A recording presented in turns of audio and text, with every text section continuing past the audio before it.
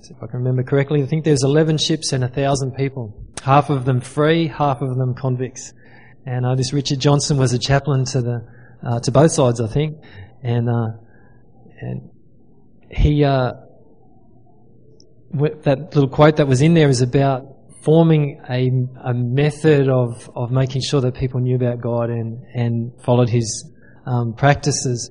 And so that's where we get the Methodist Church, because he used a method of getting there, and that's how we get the Methodist Church. But lots of different denominations all contributing to the value of that Christian education. Oh, I better not forget. It's that time to give this morning. And so I wonder if we can pass around. I just want, before we do that, maybe just read this scripture. This is from Genesis 14, verse 21. And this is about the very first tithe that was ever given. Does everyone know about that? Okay, so it was a guy called Abraham, who, as we know, is the father of nations, the father of many nations. And he went after his brother who was held captive, and God gave them victory over the other army. And so Abraham came with Melchizedek, and Melchizedek, the king of Salem. It's interesting that we get the word Jerusalem out of the word Salem. And Melchizedek was meant to be like a shadow or a type of Christ coming. He was supposed to be similar in nature. And so Melchizedek blessed Abram and said, "Blessed be Abram, God of the Most High, possessor of heaven and earth, and blessed be God Most High, who has delivered your enemies into your hand." And then Abraham gave him a tithe of all, a tenth, if you like. So that was the first time that it ever happened. So nobody asked Abraham to give. God had blessed him through this priest, and out of that blessing, Abraham responds to God and go, "How can I give back to God?" And goes, "I'm going to give you a tenth of everything that I have." And that was the first time that happened in the Bible. So it was not something that was a tradition right then. It was something that on the spur of the moment, Abraham was so grateful to God for what God had given him that he gave back to him. And that's one of the reasons we give still today, is that we're just grateful for what God's done for us. I'm faithful with giving my first bit. Like, I normally like to get paid, and then one of the very first things that I do is give to God out of that. So there we go. That's just a little bit of insight maybe into tithing and how it came about. So it's 11:30, and Pastor Al's been talking to you guys about life being abundant. Jesus came that we might have life and life more abundantly. So that's John 10:10. And Alan's been saying that life is about the choices that we make. And life is about the attitudes that we carry inside. And life is about our actions. What are we doing that shows that we're following God? And then last week he spoke about life is about words that we speak. And are we speaking life to each other? Are we speaking God's words to each other? The week before that you had Pastor Fiona come. Is anyone here for that? Okay, a few people. And Pastor Fiona talked about God being light, and in Him there is no darkness, and about that God's light shining through us, making us different. So I'm going to start with an example this morning, and I don't want anyone to take offence. But this guy here on the front row, he's my friend. And so imagine as a friend, I would say to him something like, please don't take offence. This is just an illustration, all right? I said to my mate, you know, you're not really good to look at or anything like that. You're a little bit skinny and you know, who do you think you are trying to do anything in this world, you know? I can see him cringing already. This is not how friends talk to each other, is it? What about that project that you're considering? How are you ever going to raise the money for that? You know, how's that going to happen?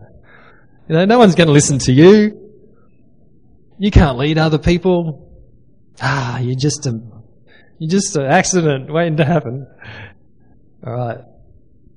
Okay, now let's flip it over. If I'm going to be a good friend to my friend here, I'm going to say, "Gee, you're a handsome fella." You got a smile that just lights up the room, buddy. Now we're talking.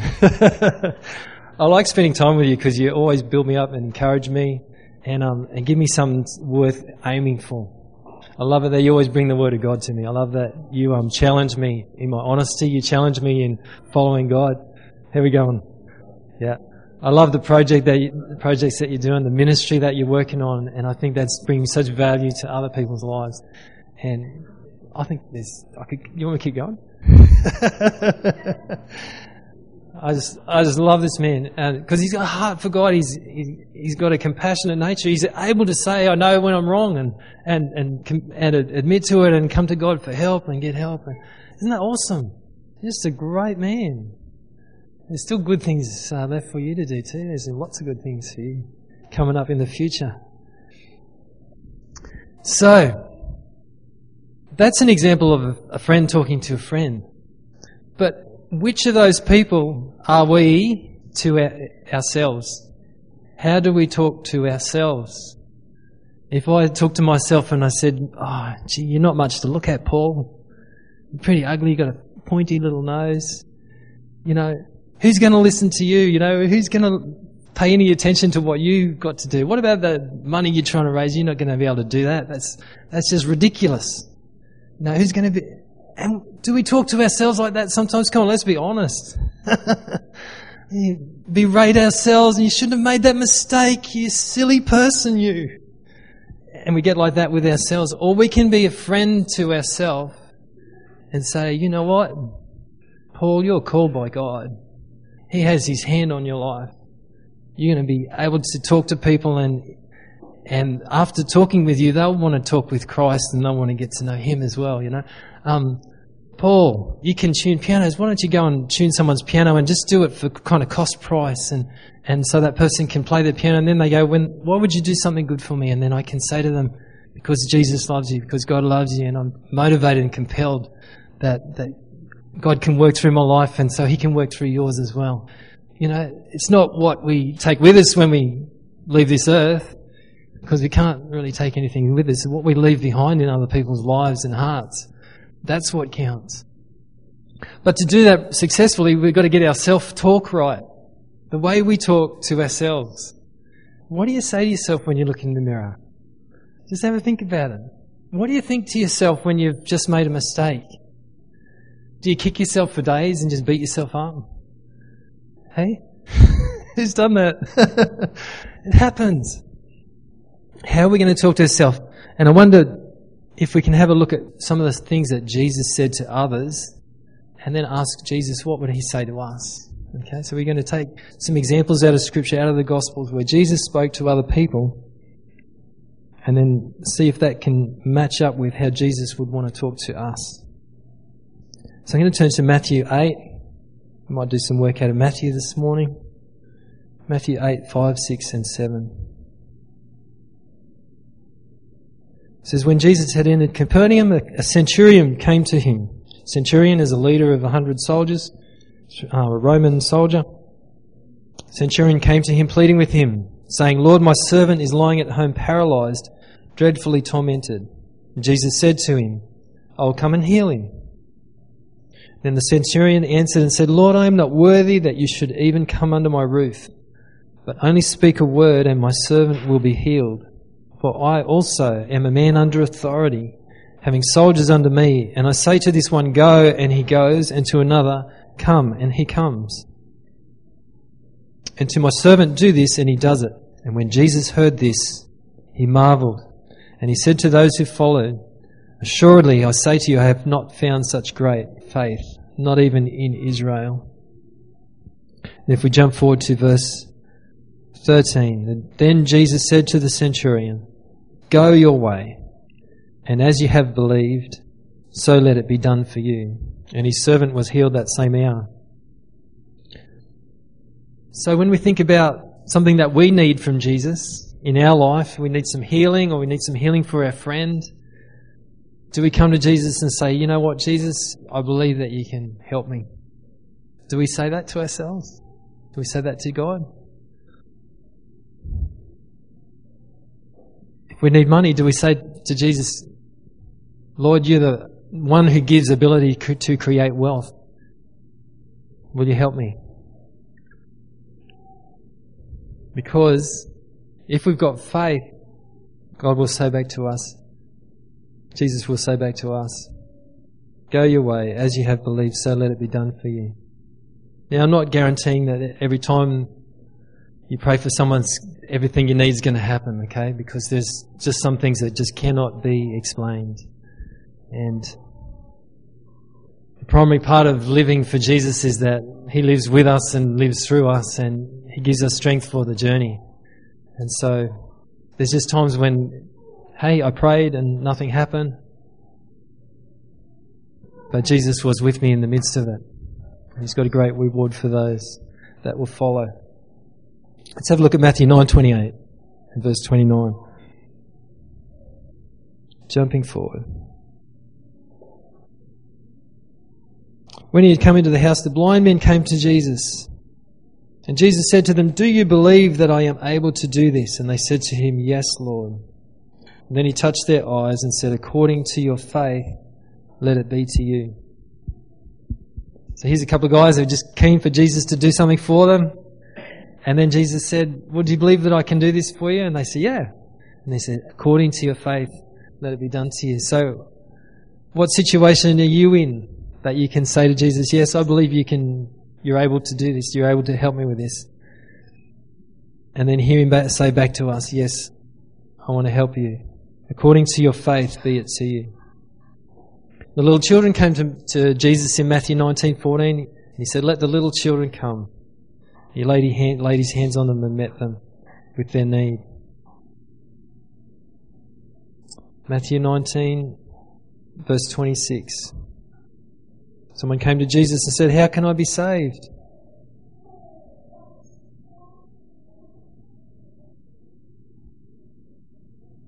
Sorry, Matthew 19:26, not Matthew 26. Matthew 19:26. Thanks, you've got it before me. Jesus looked at them and said to them, with men this is impossible, but with God all things are possible. So how are we talking to ourselves?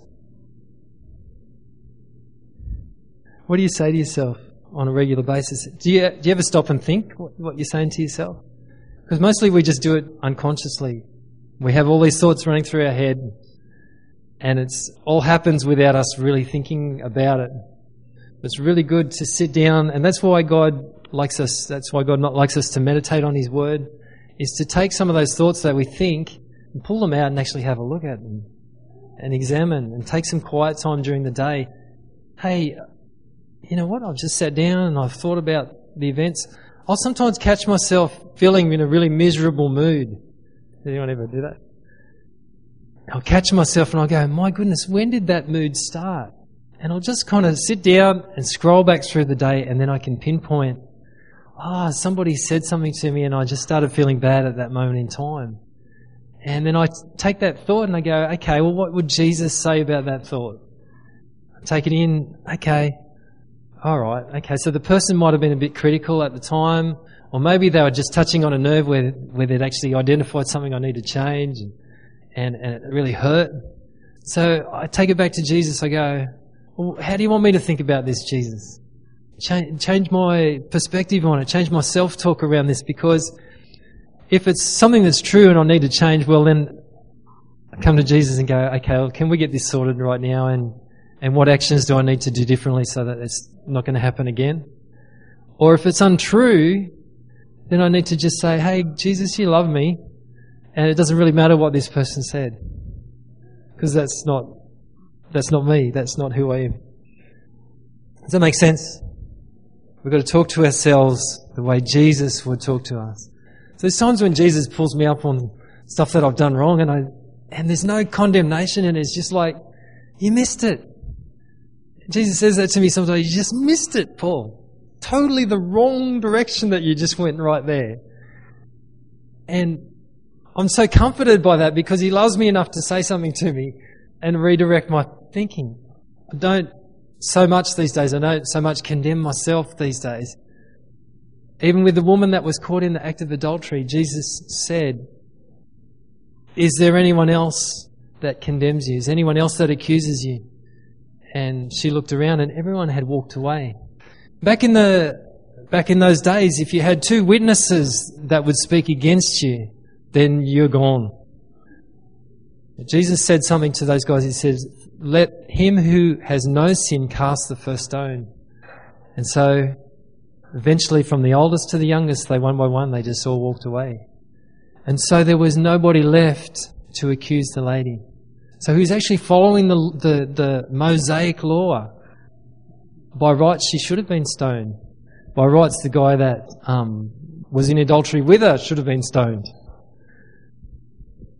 But Jesus framed it in such a way that everyone that could accuse had to walk away. And so Jesus said, you know what? You're no longer accused. Neither do I accuse you. And he was the only perfect one that could actually say, I've never sinned and you deserve punishment. He's the only one that could have said it, and yet he forgave. He said, go your way. Your sins are forgiven. Go and sin no more. It's like he addressed exactly what needed to be addressed with no condemnation. He accepted her. He loved her. That love that came to her and that forgiveness that came to her was life-changing.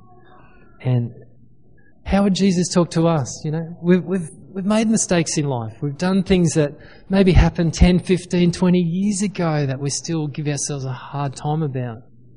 Are we going to take those things and still think about them? Or are we going to take those things and allow Jesus to change the way we think? Hey, I made a mistake back there. That's no longer part of my life, you know. And allow God to work in us and change our self-talk around that. And change it from, I did this so I'll never be any good, to, I did this but Jesus forgave me. There's been some changes happen in my life and now things are different. Now I'm a different person to what I was back then. And let God get amongst our thinking. Life is about words. It's so important, the words that we speak to each other, as Alan has been talking about. But it's also so important, the words that we speak to ourselves. And to change those words and make them line up with God's word. And give ourselves a good time. How many wants to be their own friend this morning? You want to be your own friend? Be your own friend. Be kind to yourself. Jesus is kind to us, so why do we give ourselves a harder time than what even He would? Why do we give ourselves a worse time than what Jesus would? Luke 22 verse 32, and this is what I'll close on this morning. And Jesus is talking to Peter, who's about to deny Christ. It's the early hours of the morning, just before Jesus is taken away to be condemned to death. It's early hours of the morning, and Jesus is talking to his favourite disciple, one of them, called Peter. And he calls him Simon, which was the name that he had before he was with Jesus. His name was Simon.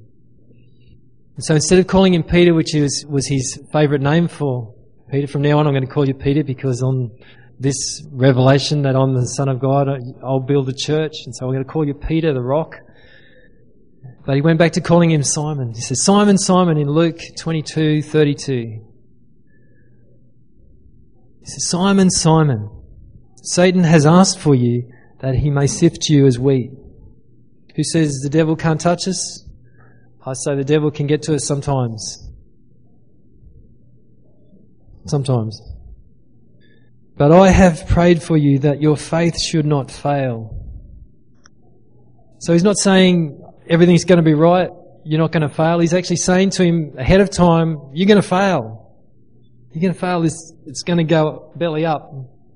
I've prayed for you that your faith should not fail when you have returned to me. So he's also giving him a promise that he's going to be okay in the long run. That in a day in the future it's going to be okay. And he doesn't leave it too long till after he comes back from the dead. He meets Peter on the shore of the Lake of Galilee, and he calls out to them, have you caught anything? No, we haven't caught anything. Throw your nets on the other side. And they start to do that, thinking, oh, who is this guy? And then Peter recognised this has happened before. I remember Jesus telling us to throw our nets on the other side of the boat before.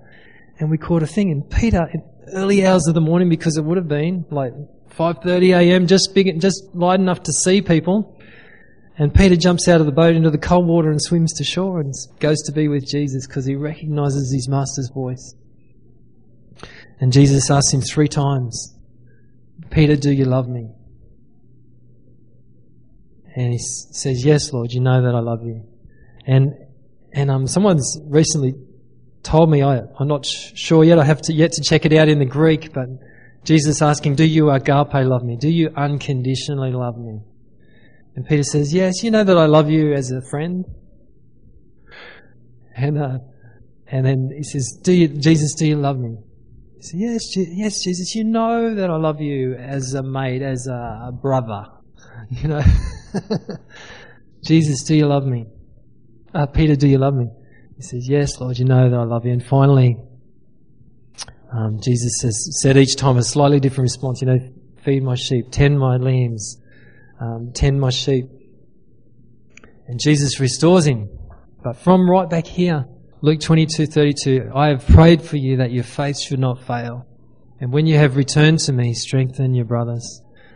I would suggest to you in these last days that we live, that all hell could break loose on this earth, that we could be under attack for what we believe. Certainly over in the Middle East, there are Christians being killed for their faith. And there could come a point at which one of us will fail in standing up for Jesus. And I want to say to you this morning, I pray for that grace that would come, that means we can stand up for Jesus just in everyday life, when it's not popular to stand for Jesus. But to know that God's got his hand on us, that he's got his call on us, that he doesn't want us to fail completely. And when we do fail, to come running back to him straight away. When we do fail, and say, "Jesus, I know that I need you. I know that you will forgive me. I know that there's nothing that can keep me from being in your hand." Does that make sense? Well, we're going to fail. But we don't have to fail completely. We don't have to fail eternally. We will fail, but we'll always come back to Christ. We'll always know that we can come to him for forgiveness. So, let's talk kindly to ourselves. Let's talk the way Jesus would talk to us. Let's be real with ourselves, be honest about where we've gone wrong, and follow Jesus with our whole heart. Let's pray this morning. If you'd like some prayer this morning, just for me to agree with you, just even to help agree that you're going to think differently about your own life this morning. I'm happy to pray with you after the meeting as Christy comes, maybe to sing another song, whichever one of the ones we've already had.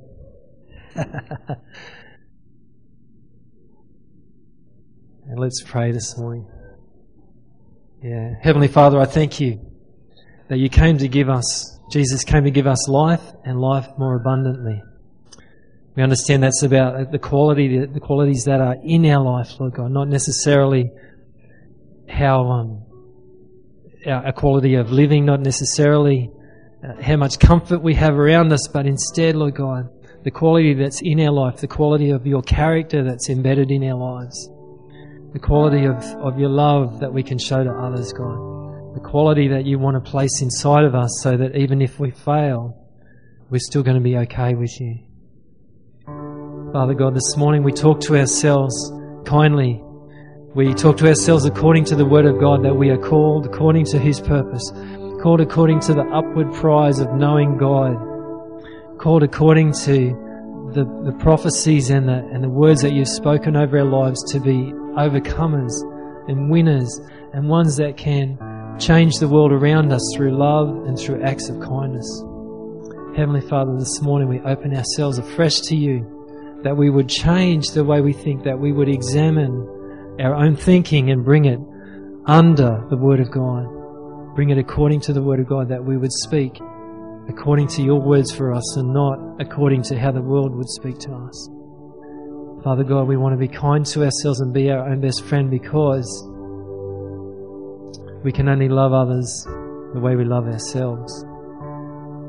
So Father, we recognize your commandment in that, Lord God, to love God with all our heart, mind, soul and strength, and to love our neighbour as we love ourselves as a good friend. Amen.